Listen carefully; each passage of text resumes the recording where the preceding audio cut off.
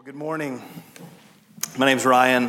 I'm one of the pastors here at City Church, and it's such a joy to just be able to gather together and simply to be able to pray and to worship our King together as a family. What a gift it is to me and to see so many of you. And as I scan this room, and as sometimes you have probably learned, I stand at the back there as you're making your way in. I look through the many of you who are here, and I think to myself, I don't know you, and that's a problem. And so I want an opportunity. We desire, as Kyle said, we want to get to know you a little bit and would love to connect with you further. And so just know we're so glad you're here, and I hope to have an opportunity to meet you personally sometime very soon.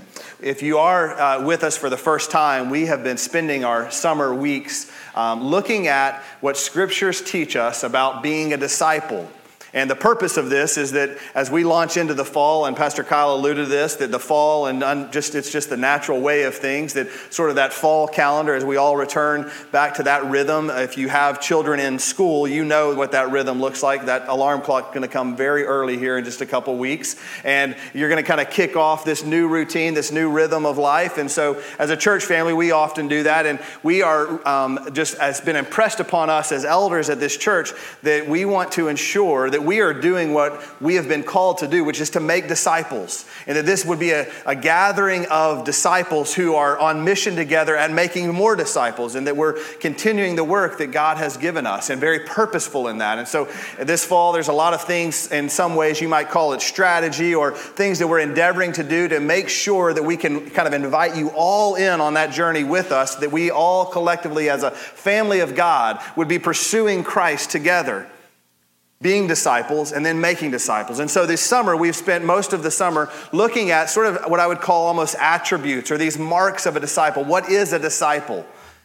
What makes someone a disciple of Jesus? And of course, it starts with the gospel, but then as we live that out, what does it look like tangibly in our lives?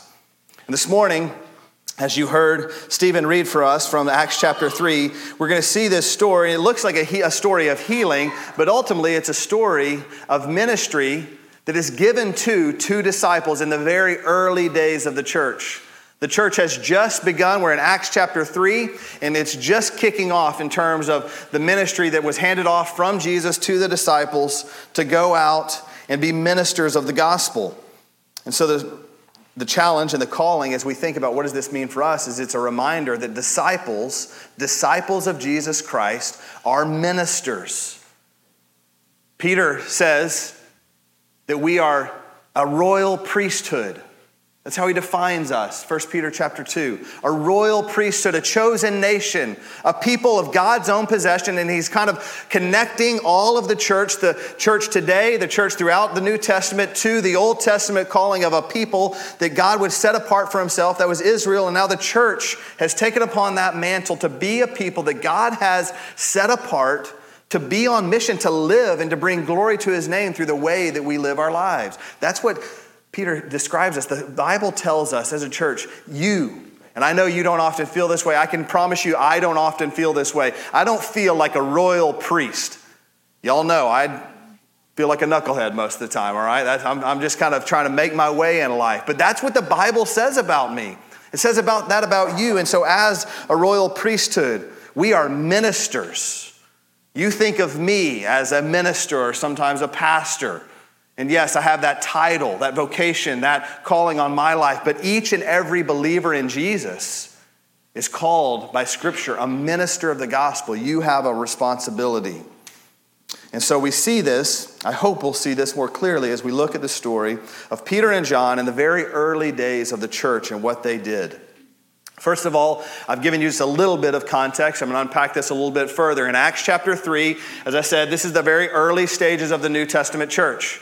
Luke wrote the Gospel of Luke, and then he wrote the book of Acts. These are two books, and in his gospel, he's describing all of the work of Jesus and all that Jesus did. In the first chapter of Acts, we see Jesus ascends to the right hand of the Father to go ahead of us and make a place for us, that he's going to call us home. We just sang, the clouds will be rolled back, there will be a sounding of the trumpet, and the Lord will descend, and all of the new heavens and earth will be established at that time. That's the future. That's what Jesus, when he ascended to the Father, he went to prepare to begin to do that work. And then in Acts chapter 2, we see the church begin to form.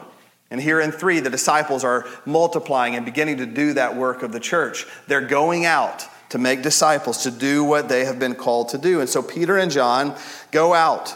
And as was the habit in this season, or sort of this time in the world for the Christians, it says in verse 1, now Peter and John were going up to the temple at the hour of prayer, the 9th hour. 3 o'clock in the afternoon, all of God's people, there was essentially twice a day, they would go up to the temple and they would go up there to worship. And they'd go up there, one, to experience just the sacrifices that were made by the priests. And this was just a regular part of their daily routine, was to go up and worship. And so Peter and John, they go up. And as they go up, of course, they're going to proclaim Jesus and to teach all of these people who are still making sacrifices to God that the final sacrifice has been made once and for all through Christ. And so they go up, and as they're going up, they see this man. The man is laying. It says, a man was lame from birth, being carried, whom they laid daily at the gate of the temple that is called the Beautiful Gate, to ask alms of those entering the temple. He would go every day, more than likely. He would go every day that was available to him to be laid. He'd have a friend that would carry him and set him by this gate. And he would go there because he knew that the religious people were making their way to the temple. And of course, religious people, seeing the poor and being understanding a lot of the teaching of the Old Testament, would have instructed them that if they are holy people, if they're going to be obedient to God, they would give to the poor. They would care for these needs. And so it was a very strategic place for him to go and be laid, because he knew that he would get taken care of. He'd receive some food. He'd receive money. He would be helped by the religious people doing what they were intending to do. But his entire life, this is what he had known.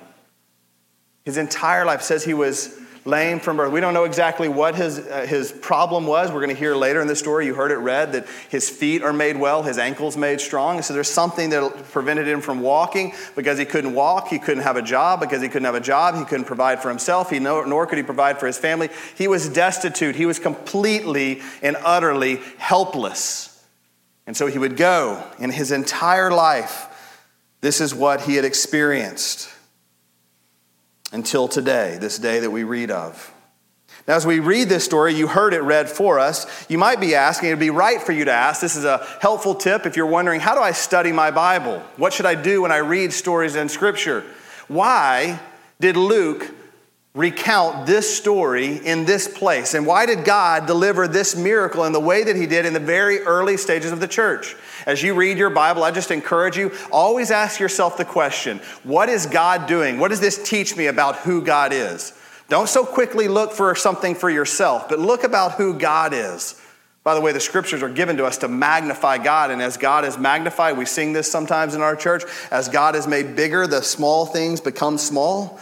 And so as we look at the Bible and we read these stories, there's a reason that Luke recounts this and that God delivers this miracle in the time that he did, when he did that. Sorry, my bottle's pouring all over my Bible here.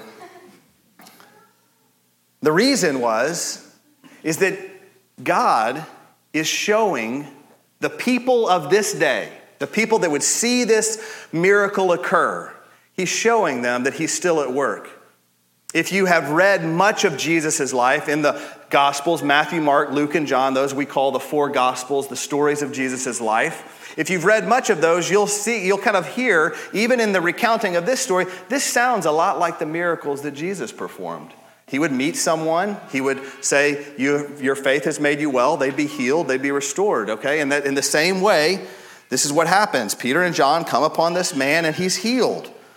And so, it's a continuation. There's this story that is continuing to take place. And the reason that Luke gives us this is because they have just seen, I want you to think about what these people have just experienced. They've seen Jesus going all around, performing miracle after miracle. Many have believed that he is the promised Messiah, that he is God, that he is who he says he was. But then he was crucified. He died. Wait, the Messiah died? Now, many did see his resurrection. They experienced that. They experienced him walking. It says that Jesus presented himself to hundreds of people would have experienced it. But in the context of the world at that time, there were many questions. Was he the Messiah? Was he truly God? Is he who he said he was? And so God, by giving us this story in this section, he is teaching and he's showing these people that it actually happened to, the lame person, the man that was begging for help, as well as all of the people that would witness this, he's showing them that he's still at work.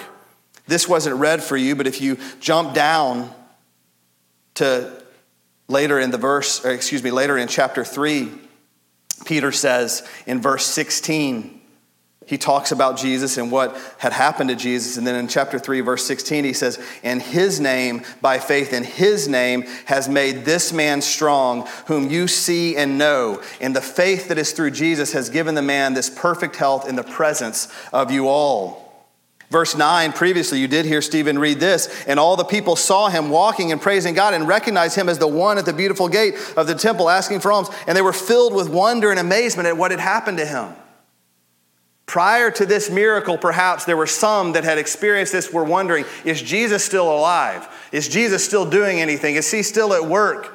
Here we see testimony.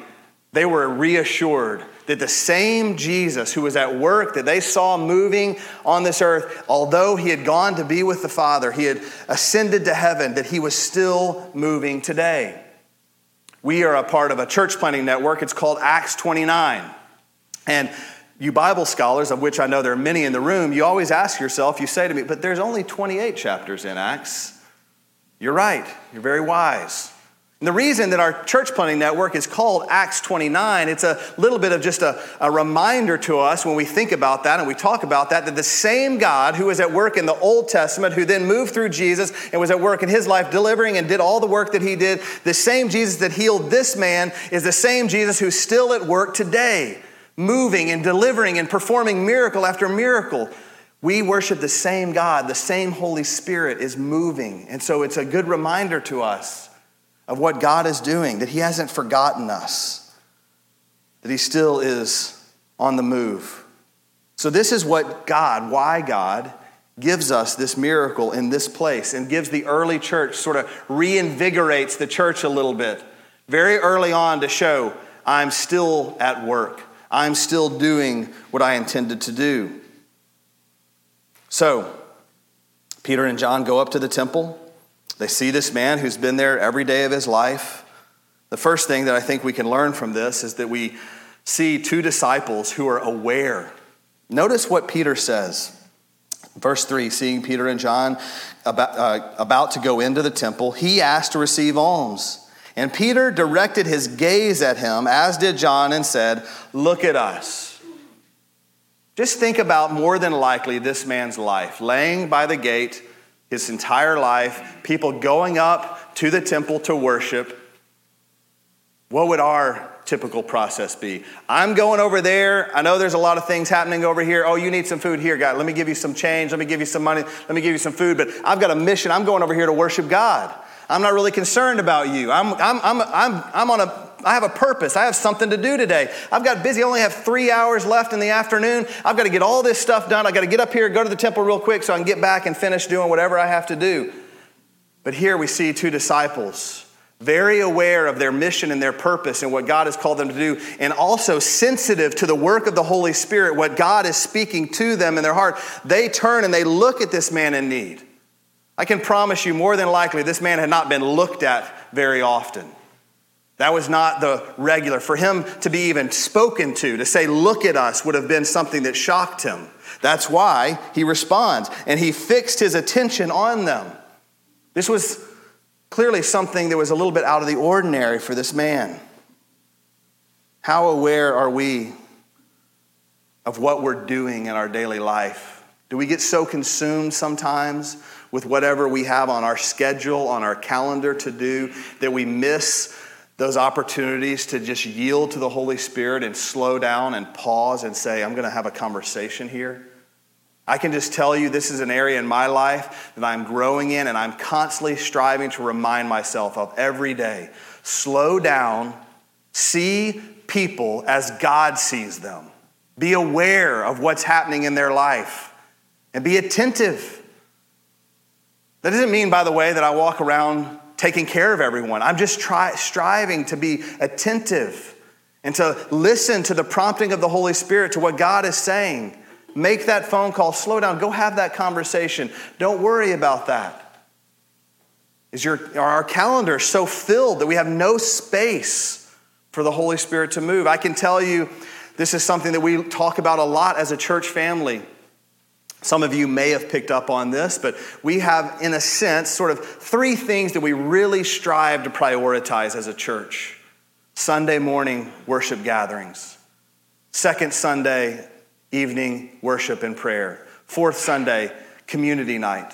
Just 3 things on our church calendar. Yes, there are other things that get filled in this summer. You're thinking to yourself, y'all have gone crazy. Yeah, we did a lot this summer. With kids and students, we're trying to keep the energy levels high. But as a rule, those are the corporate things. Those are the things that we invite every person in the church. We want you to be a part of those 3 things. And why, intentionally, do we only have 3 things? To leave some space. To leave room for you to go and spend time with your neighbor. Not to just always have to come up here and feel this obligation. That's not what we're called to do. We want to leave some room. And so this is what we see. John and Peter are attentive to the needs that are around them. Notice what Peter says after he speaks to him and he fixes his attention on them. In verse 6, Peter says, this is the central verse of this story. I have no silver and gold, but what I do have, I give to you in the name of Jesus Christ of Nazareth. Rise up and walk. We saw this man was laid at the beautiful gate. There are many gates to the temple. Most of those you can't see any longer, but these gates were entrances to go up to the temple. And so they would all of the people would make their way. And there was a couple of gates, and it's believed that this is where this man was laid. A couple of gates that were very ornate. They were covered in silver and gold, made to look very, very beautiful. A lot of expense to these particular gates. And so Peter, more than likely, looking up and seeing these sort of the decorations, the things, this beautiful gate that was there, he says, I don't have any of that to offer you. I don't have silver or gold. I don't have anything of this world to offer you. But listen what he says. But what I do have, I give to you. What I do have, I give to you. The most valuable thing in Peter's life was Jesus. Jesus was his prized possession. This relationship with Christ was all that mattered, was his most valuable thing. We've seen over the last month many people being rewarded for their hard work with gold and silver and bronze medals, these things that are of value. They've invested their entire lives in obtaining these medals, many of them. Peter would say, I don't have any of that. Paul would say, I forget all of my accomplishments from the past. Everything, as Brother Kent taught on last week, I forget the past. I lay this all aside, who I was, for the sake of knowing Christ. Christ was most valuable. And this is what Peter offers to Jesus. I don't have anything else, but this is what I offer you. So many of us, we also, like these Olympic athletes perhaps, have given our lives to many things, pursuits of our hearts, and God has gifted us uniquely in various ways. And pursuing those things and doing all those things very well to the best of our ability is right and good. But it becomes a problem when those pursuits, yes, those things that take so much of our time, so much of our energy, become most valuable to us. Jesus must be our prized possession, must be the thing that we hold most dearly in our lives. Is Jesus most valuable to you? Because here's what I can tell you. As we go out into the world, this man's life, the day after meeting Peter and John, would have been the exact same as it had been his entire life if they had not had Jesus to offer him. They could have given him food. They could have given him a lot of silver and gold. And the next day, he would have been brought up to the beautiful gate, laid there, asking for help again. But it's because these disciples, obedient to see the need, they had Jesus. They knew Jesus. They had a relationship with him. They were able to offer him the only thing that really mattered and the only thing that would transform his life. Do you see your relationship with Christ as most valuable? Or is it something else? We need to reorder our priorities, church. Christ is the only thing, the only one who truly matters. He is our prized possession, our relationship with him. And when we go out into the world, we don't strive to offer the world all of ourselves. You've heard me say this many times. If you've been here very long, why do we preach the way we preach in this church? Because I don't want to give you myself, because I have nothing to offer you. I want to give you Jesus. We want to give you Jesus. Jesus is most valuable. And so we exposit the scriptures because we know I could tell you a bunch of funny stories that would keep you laughing for a while. But guess what? There's a lot of guys that could do that way better than me. They're way funnier. We could give you all sorts of things that are of no value. Don't transform your life. Jesus is what has transformed our lives, my life. Jesus is who will transform your life. And so we offer you the one thing that will transform, which is Jesus. I talked about the fact that this miracle reflects the miracles of Jesus. There's a very clear difference here, though, in what Peter says to him. See, Jesus, when he would perform a miracle of healing, he would just say, rise up and walk. Go do this thing. You are healed. Because he had the authority to do that. Do you remember when we closed the Sermon on the Mount? They were amazed at the authority with which Jesus spoke. They saw someone. He had the authority because he was God to say and do what he wanted to do. Here, Peter doesn't say, I heal you in my name. I don't heal you under my own power. Again, we read those verses where he says, it wasn't me. He offered healing to this man in the name of Christ. In Jesus' name. It's always Jesus' power at work. Many times I've had the blessing of being able to meet with you, many of you in this room, go to a hospital, be on a FaceTime lately with you in the hospital or with a family member or friend, make a phone call to pray. And if you've experienced that, you know that what we ask the Lord for, what I pray in those moments, you don't need any healing in Ryan's name. You don't need any healing or any support in Jesus' name. We ask for healing in Jesus' name because even though there is doctors and nurses and so many people who are gifted miraculously by God to do what he's called them to do, they are tools in his hands. He is the one that does the healing. He is the one that delivers miraculously. It's all about Jesus. And so we remember, even when there are physical miracles that we experience, healing of any sorts, spiritual miracles, it is Jesus at work. And this is who we as disciples, as we go out into the world as ministers of the gospel, we offer the world Jesus. They don't need more of us. They don't need our opinions. They don't need our thoughts and our ideas. They need Jesus. We need Jesus. Jesus is all I have to offer. As people of God, would we attest to the same? Jesus is all I have to give you. The man is healed in Jesus' name. In the name of Jesus Christ of Nazareth, rise up and walk. Verse 7, we see the response. And he took him by the right hand and raised him up, and immediately his feet and ankles were made strong. And leaping, he stood up and began to walk and entered the temple with them, walking and leaping and praising God. This is what happens to this man. And again, I want you to keep in mind the context.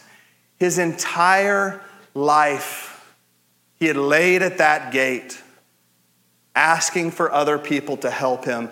No ability to enter into the temple. You know what happened in the temple? That's where he could worship God. That's where he could experience the presence of God. That's where he could have a relationship with God.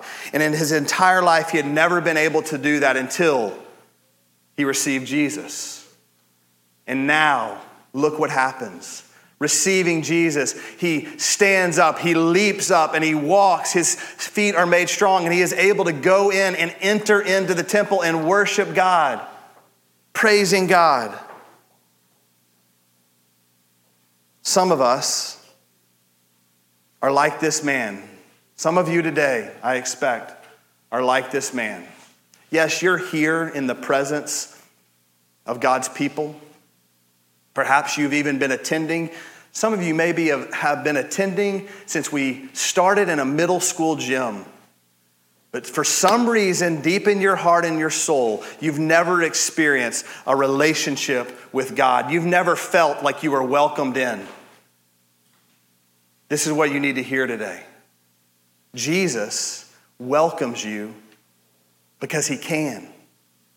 This man was healed in Jesus' name, and for the first time, he was able to enter in. Yes, it's a physical healing, but it's a spiritual healing. He was able to enter in based upon what Jesus had done. Some of you, if you're like this, you may have even asked yourself this a multitude of times. How come every time, almost every time, every other time I'm here, all I hear about is Jesus died, 3 days later he rose up from the grave, and he's coming back for us. I just hear this story over and over and over again. And you ask yourself, why is that? Why do Christians always talk about Jesus' death? It's because it's the only thing we have to offer you. It's because by his death alone, we are able to enter into the presence of God and to worship God. And you've been telling yourself, or you've been hearing the lies of the enemy your whole life that have said, you're not worthy to enter into my presence. I don't love you enough. Do you understand this sin that you have outstanding? These things, and you're thinking to yourself, I have no ability to go to God. And Jesus says, come to me. And the reason he can say that is because he laid down his life. He came and lived a perfect, sinless life. And he went to the cross to take God's wrath against sin once and for all time. And you want to know how we know that sacrifice, that God's found his sacrifice on the cross acceptable? It's because 3 days later, he took up his life again. See, Jesus is the only one, the only God. You heard Kent say this last week. He's the only one who does not have a grave that is full. He rose again, and when he rose again, he proved that what God had done on the cross, that the wrath that he had taken on the cross, God said it was enough. It satisfied. And so the reason that we tell that story so often is because it's through Christ, what he has done on our behalf, his sacrifice for you and for me, that we can enter into the presence of God. We can have a relationship with Almighty God. He laid down his life, proved that sacrifice was enough when he took his life up again 3 days later. And as we put our faith in him, we are welcomed in.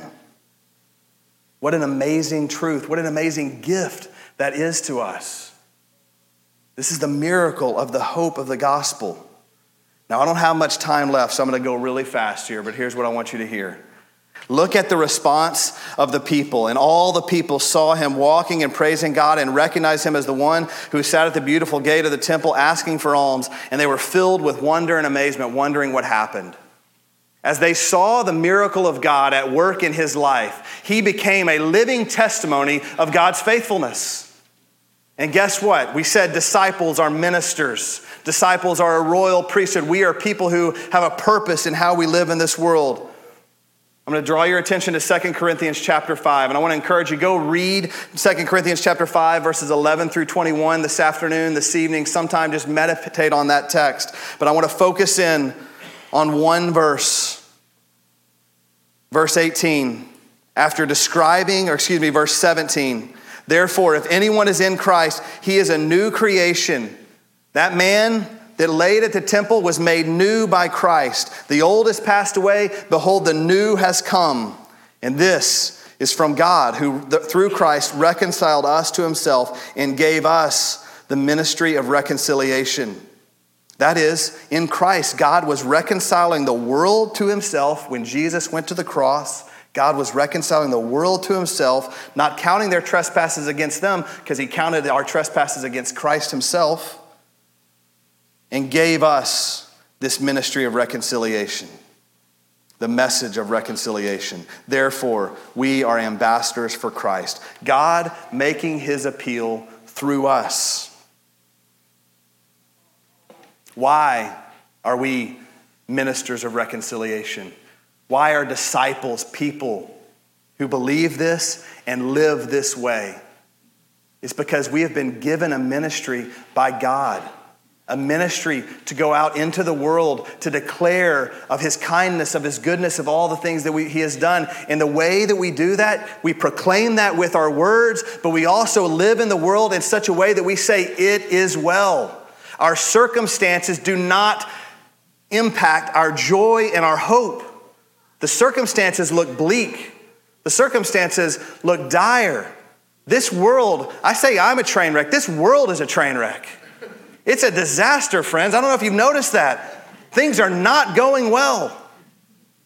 But they're well in our souls because we have Jesus. And as it is well in our souls and we live that way, we don't run around like Chicken Little saying that the world is coming to an end. We run around like Jesus people saying, Jesus has made me well. We leap with joy and hope in what Jesus has done in our lives. And the circumstances look crazily bleak. And the world says, those people are strange. But I want what they have. I want the hope that they have. I want the joy that they have. Jesus came and reconciled us to himself, and he has given us the ministry of reconciliation. To go out into the world and to give people Jesus. So if you're a believer this morning, you call yourself a Christ follower, a Christian, whatever term you might use, be a people who make disciples, who go out and offer the world the one thing of value, Jesus. Not so many other things, but value Jesus and give the world Jesus. Let us pray. Holy Spirit of God, we ask for your help this morning. This calling that you've placed on our lives is a challenging one. I know how often I'm tempted to just try and give the world something from me, from myself, and the world doesn't need any of that. The world needs Jesus.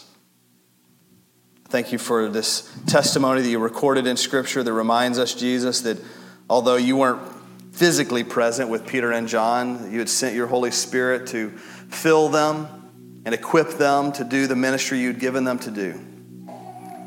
And that same Holy Spirit is at work today in our lives. So help each and every one of us who call ourselves by your name, Jesus, to value you most.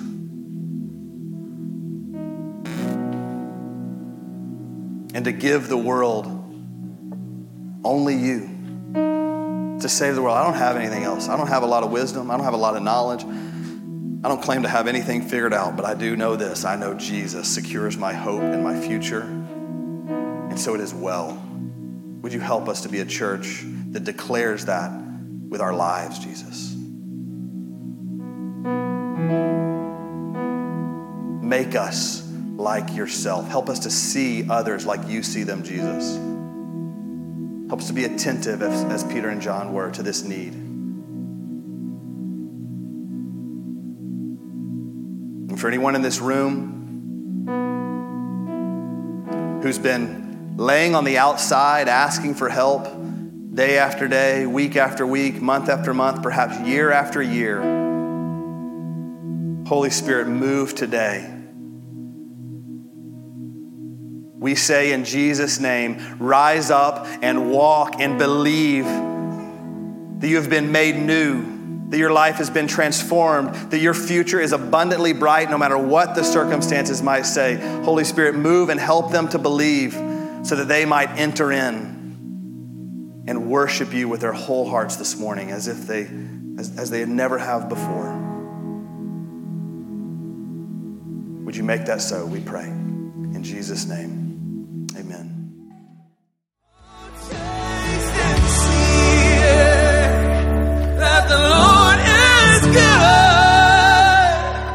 Thanks for listening to the preaching of God's Word at City Church Melissa. We meet Sunday mornings at 8:30 and 10:30 a.m. at 2300 Vineyard Hill Lane, and we look forward to seeing you there soon. City Church Melissa, for the glory of God and the good of the city.